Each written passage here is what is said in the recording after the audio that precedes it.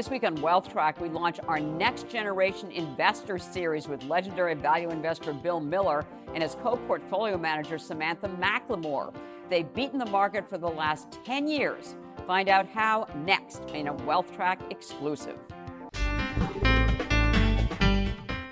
Hello and welcome to this edition of Wealth Track. I'm Consuelo Mack. Today marks the launch of our 16th season on public television. To celebrate, we are introducing a new series on next generation investors. We want you to meet the individuals that some top fund managers have chosen to manage money with them, for them, and possibly succeed them. It's a topic I've given a great deal of thought to for two reasons. One, the recognition that the investment horizon, even for people in retirement, can stretch into decades. For millennials such as my son, it could be 70 years or more. And second, in this era of passive index investing, a firm's culture, its independence of thought, investment discipline, and integrity are going to matter even more. As one of my heroes, Sir John Templeton, said, if you want to have a better performance than the crowd, you must do things differently from the crowd. And that frequently means to buy when others are despondently selling and sell when others are greedily buying, which he said requires the greatest fortitude and pays the greatest reward. That approach takes a certain mindset and training, which is why for this Wealth Track exclusive, we have asked great investor Bill Miller to join us with his co-portfolio manager, Samantha McLemore. Bill is the founder, owner, and chief investment officer of Miller Value Partners, a firm he founded in 1999 while working at Legg Mason, but took over completely in 2017. Most of Miller's personal wealth is invested in the firm and its funds. Miller still holds the record for beating the S&P 500 for 15 consecutive years from 1991 to 2005 with the Legg Mason Capital Management Value Trust Fund.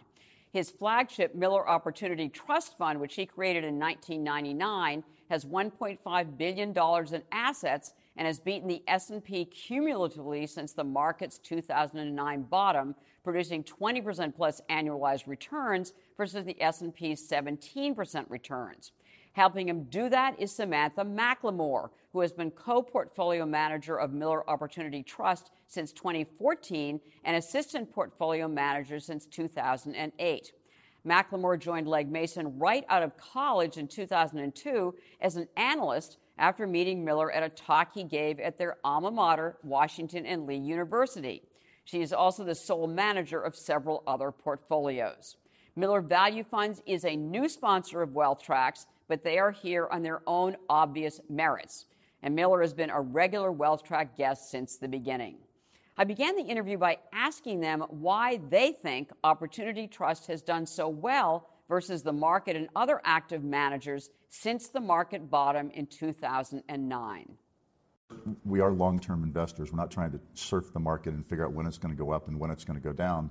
But maybe more importantly is that the financial crisis was so, I'd say, devastating to so many people, whether it was with housing prices going down 35% peak to trough, and that's most people's biggest asset. The stock market went down 50% peak to trough. And I think there was, it made people, I would say, volatility phobic and risk phobic. And so what that meant was that post the financial crisis, 2009 when the market bottomed, and literally since then up until today, people have been pulling money out of equities and putting them in bonds, even though stocks trade at 16 times next year's earnings and bonds trade at 50 times earnings and the cash flows don't grow. So the core thing is that risk has been misperceived, and people have tended to overestimate real risk and confuse real risk with perceived risk. And so part of what we've done in that entire 10-year period is focus on where we could find a big difference between perceived risk and real risk. And I think that's what's led to our doing so well, because there's been that gap, and it's a persistent gap. And Samantha, I know you've been talking to clients, you've been out giving speeches and everything about what you call the key to performance in your literature at the Miller Value Partners.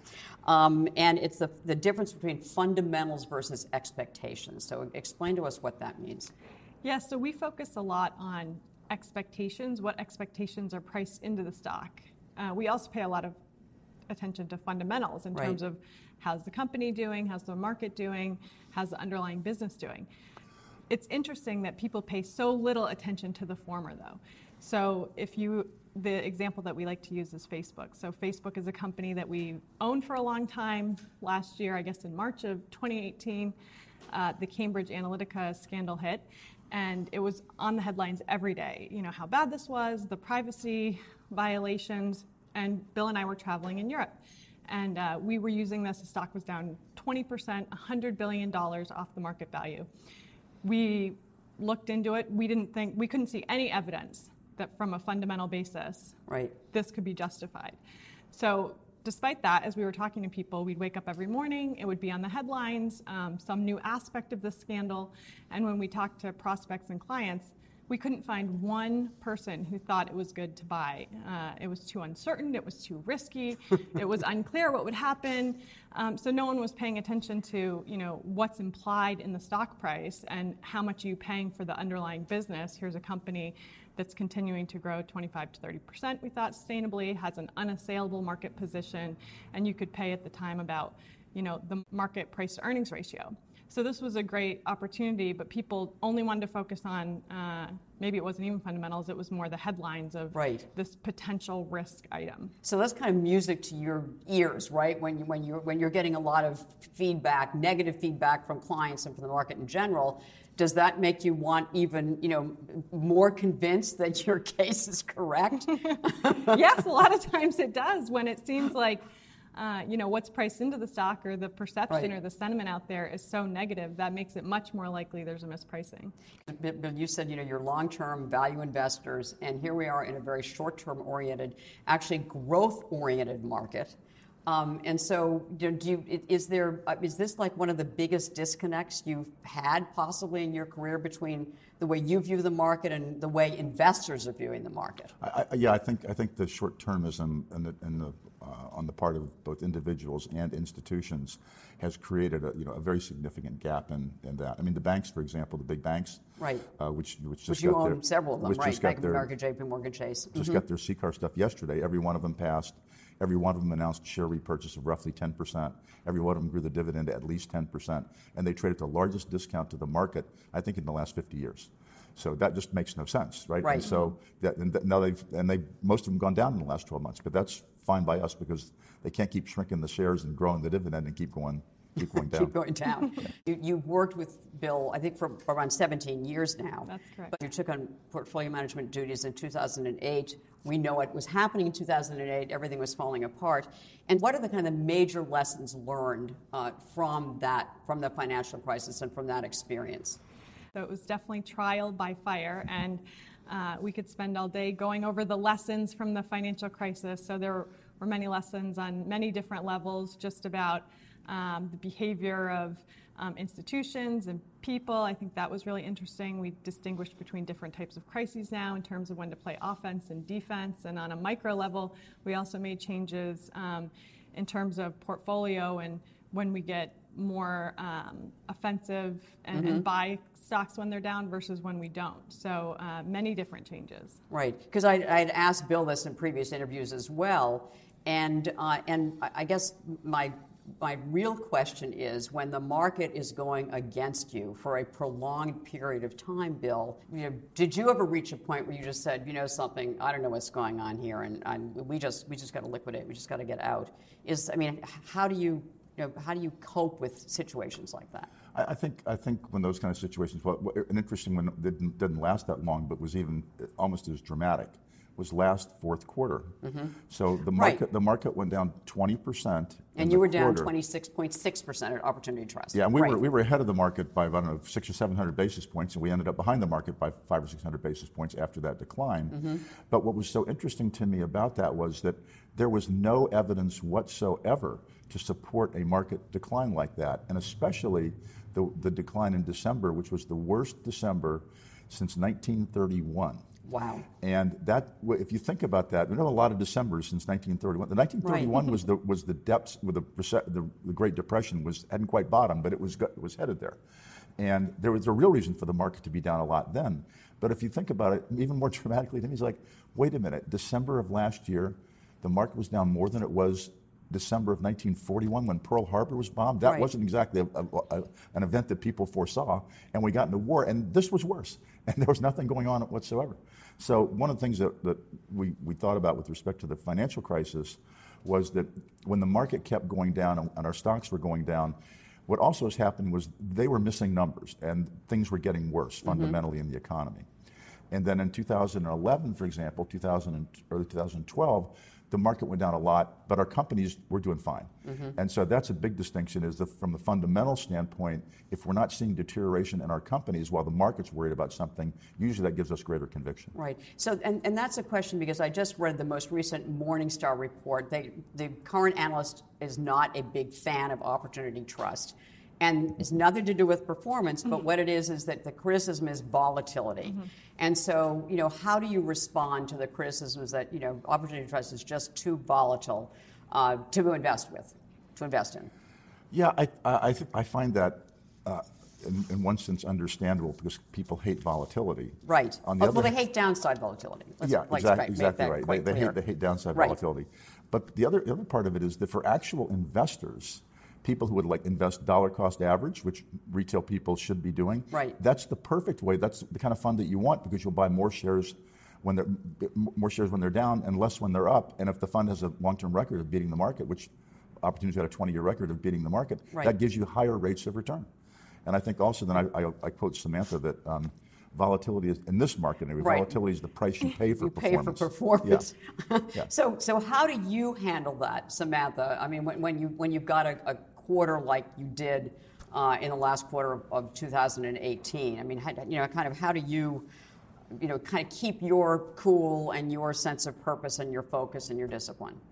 During those times when the fundamentals really look and appear to be intact, that's when I get really excited. And I think it's our duty to talk to our clients, talk to our shareholders, tell them about the opportunity that exists. But in those big pullbacks where you can buy the companies so much cheaper and we're closer to the fundamentals, we know what's going on at the companies, that's not when it gets difficult to keep your conviction. That's when it may be difficult to keep your assets. Right. but there are great buying opportunities during those times. So the classic example, which I think I mentioned on your show before, but I think it's remarkable. So there's a very large Fortune 100 company that had looked to hire us back when I was at Legg Mason to manage $1 billion account for them. You can't name names? I would better not. Okay. Names, given what I tell, I'm going to tell the story. But we'd been in several finals and we weren't selected. And then of course our numbers that was during that 15-year streak where everything was right. So finally, when you were beating the market, the only one who still has, right? Yeah. So the chief investment officer finally called. He says, "Look, we're in a search for a large cap value manager, and you're the only one in the running. There's no other finalist except for you guys, and we know you well, but we want to come by just one more time to the office just to kind of refresh and meet the people again and stuff." And he said, and then we'll get the whole thing done. So he comes along with a couple members of his team, and as he's getting ready to leave, he says, he said, what's the most recent stock you bought? And I said, Home Depot. And he's like, what? I said, Home Depot. He's like, Home Depot is like at a 5-year low. It's getting its clock cleaned by Lowe's. This guy, Nardelli, that runs it is a fool. And he's like, how could you buy it? And I said, it trades at 6 times earnings. You got a 20% return on equity. You got all this kind of stuff. And I said, Nardelli's a good operator. And so finally, he kind of shook his head and left. And then he called like 2 days later and said, I'm sorry, we can't put money with anybody who would buy Home Depot. And so we're the only one in the search, and we still didn't win it. So. How do you two collaborate? How do you make investment decisions at Opportunity Trust? I consider myself very lucky to be able to work for Bill. Couldn't be a better co, and we both cover all of the companies in the portfolio. We go back and forth every day on any number of topics, whether it's the market, the companies. So you don't have a specific niche, for instance, or you're covering all the same stuff. Right. She does the work and I take the credit. That's the way we divide the... No, that's called being intelligent. It's really smart. Yeah. Bill is a prolific idea guy, so he comes up with tons of ideas, and I spend a lot of my time chasing those down. And I'm Right. trying to keep up with Bill. I come up with ideas too, but I'm busy alone with all of his ideas. So we spend a lot of our time that way, but we both talk with our companies that we own. We both have our view on what the companies are worth. So Have you any major differences over the years I would say that you're blaming each other for? we're much An more opportunity alike missed, or- than we are different. I think Yeah. that's how I became with Right. him on the portfolio. So, it's funny. It's kind of like I've had two different boxers, and if you were to ask me what dogs and if you were to ask me what the differences are, they're much more alike than they are different in every way, but there are some, smaller differences. So I would say, our differences tend to be on a smaller magnitude. He might be more comfortable with a bigger position size than me sometimes, which is why his accounts have sometimes beat mine, because he'll take Sometimes. we were both buying Amazon and some of the accounts we manage on our own in 2014, and I knew that was, how he could beat me, but and I knew it was a really good one, but he was comfortable, with a going bigger with position. a bigger position size. Right. So I would say, maybe on the margin also, I tend to gravitate towards long-term compounders or secular winners, and he likes those too. I mean, Amazon, is Right. his name, so I learned that from him. But versus more of a free cash flow purist, maybe I would say. So That you are, or he is? he He is. is, right. Okay. But we both like both of those sorts of things. So Right. again, I think there's more similarities than differences. I think the main difference is that I have a much lower epistemic threshold than she does, meaning I don't need as much information to develop conviction on So stuff. you'll go by your gut will kick in at some point. Well, You I say, wouldn't say it's my gut. I just All say right. the amount of reasons that I need to see. The I amount see. of is much less than not just her, but most people. Right. And in part, I think that's just because I've been doing it for 40 years, and Yes. I can see the patterns. I think I can see the patterns maybe more easily than others might. So what are you two most enthused about now in the Opportunity Trust portfolio, Samantha? Yeah, so there are a couple of different things. There's one little company called Tivity Health, which I think is really interesting here. Not many people have heard of it.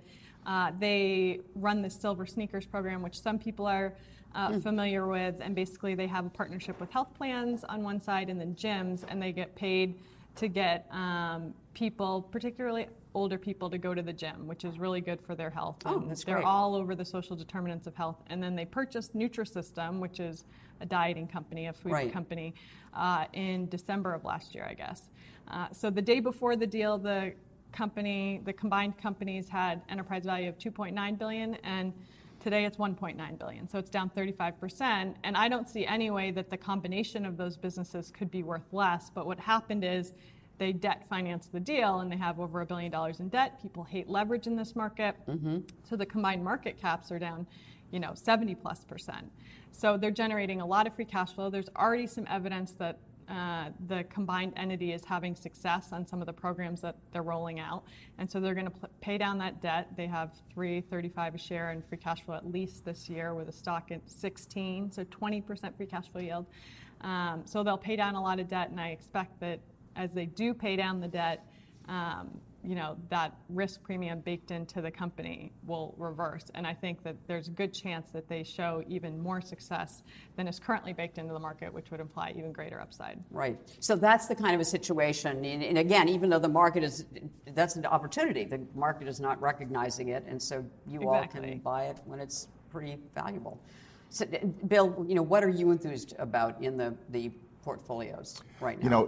A lot of the stuff that we own has a series of issues. There might be litigation. There might Right. be problems with the debt, like Samantha mentioned, and disappointment. The one that I scratch my head over and is ADT, the home security company. So they have a 35% share in a highly fragmented market. They were taken private by Apollo, the private equity firm. They bought a company called Protection One. They put the management of Protection One in charge of ADT.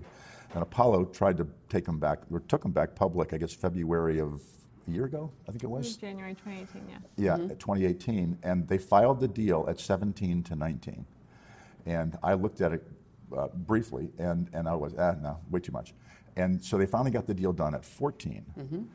And now it's 6. And so you have a company here which actually has the financial characteristics of like a Colgate, for example, that's very stable business. People rarely turn off switch their security provider. The churn is due mainly to people moving from one place to another. It trades at 6 times this year's earnings and about 5.5 times next. It grows the revenues at faster than the food company, 6-7% a year. It's got a really good management team, in my opinion, I think in her opinion. And it's got a double-digit free cash flow yield.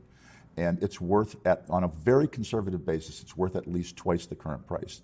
And we think that it'll be worth 3 times the current price within 3 years. Right. And it'll eventually, people will eventually catch on to it, and it'll do fine. So if there's one investment that we should all own some of in a long-term diversified portfolio, Samantha, can you give us a choice? If I had to give one for a long-term diversified portfolio, maybe Amazon or Facebook, which we own both of those names, and I think that they've been under a little pressure lately with all the headlines around regulatory risk. A lot of times that more entrenches the incumbents than anything else, and they have completely dominant positions trading at, attractive valuations. I think that those would be core parts of a long-term portfolio. Well, when Bill was on last I think it was January of 2018, his one investment pick was Amazon. It's gone up since then. What's your view on Amazon? Clearly you like it as well, right? The thing about Amazon, first of all, I think most people actually get now how great Jeff Bezos is as a CEO, what a visionary he is, how well he's done with stuff. But they still haven't thought clearly enough about Amazon, and I'll just give you. So I would say that one if I had to have one. All right, so that would be it but again. But the thing that is remarkable about Amazon at the current $1,900 price is their 2 smallest businesses, which are AWS, Amazon Web Services, and the advertising business, which is only a few years old. AWS is about 10 years old, 10 or 11 years old. But AWS is the fastest growing enterprise company in the world. Wow. The fastest to get to 20 billion of revenues. And it's growing 45% a year. And it's got 30% operating margins. And it's bigger than the next 3 companies combined in that business. And AWS, and so if you put a multiple on AWS, if Amazon were broken up, as some people think is a good idea, you'd actually make probably a lot more money, because then AWS would have a separate multiple, and the advertising business would as well. And so if you give AWS the same multiple as Salesforce.com, it's growing faster, it's more dominant, but it's the same basic economics. And you give the advertising business the same price to sales as Facebook or Google, those 2 businesses alone will be worth more than Amazon's current market cap in 36 months on a private market basis. You get the whole global retail for free. Right. Very interesting ideas. I'm glad you both concur here on Wealth Track. And it's such a treat to have you both on. And Samantha McLemore, your first appearance on Wealth Track. I'm sure it will not be your last. So thanks so much for joining us. And thanks for putting up with Bill all these years as well. And Bill Miller, it's always a treat to have you on. Great, Consuelo. Great to see you again, too. Thank you.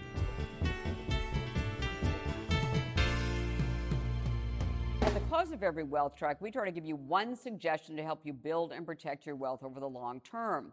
This week's action point is look for firms where managers invest considerable sums alongside shareholders. How much money portfolio managers have invested in their own funds is a key criteria used by many to judge funds, because significant skin in the game is seen as an important indicator of management commitment and responsibility. As Morningstar's mutual fund guru Russ Kindle wrote in his Fund Spy column titled Why You Should Invest with Managers Who Eat Their Own Cooking, funds in which managers invested nothing had the lowest success rate, and those in which a manager had more than $1 million invested had the highest success rate. Kindle measured success in performance versus the fund's category and actual survivability. The SEC requires managers to disclose how much they invest in their own funds. You can find the information in a fund's Statement of Additional Information in its prospectus. It might take some digging, or on the SEC's electronic data gathering, analysis, and retrieval database, nicknamed EDGAR. Portfolio managers who invest alongside their shareholders have your interests at heart because they are their own interests. Well, next week, a seismic shift in the municipal bond market. Robert DeMella, award-winning portfolio manager and co-head of the Muni team at Mackay Shields, explains what's changed in his outlook and strategy. In this week's extra feature on WealthTrack.com, Miller discusses why Bitcoin and other cryptocurrencies have been given a significant boost by Facebook, and Macklemore recommends several books that have had a major influence on her investment approach. Please continue to reach out to us on Facebook and Twitter, and follow us on our YouTube channel. Thanks for watching. Enjoy your weekend and make the week ahead a profitable and a productive one.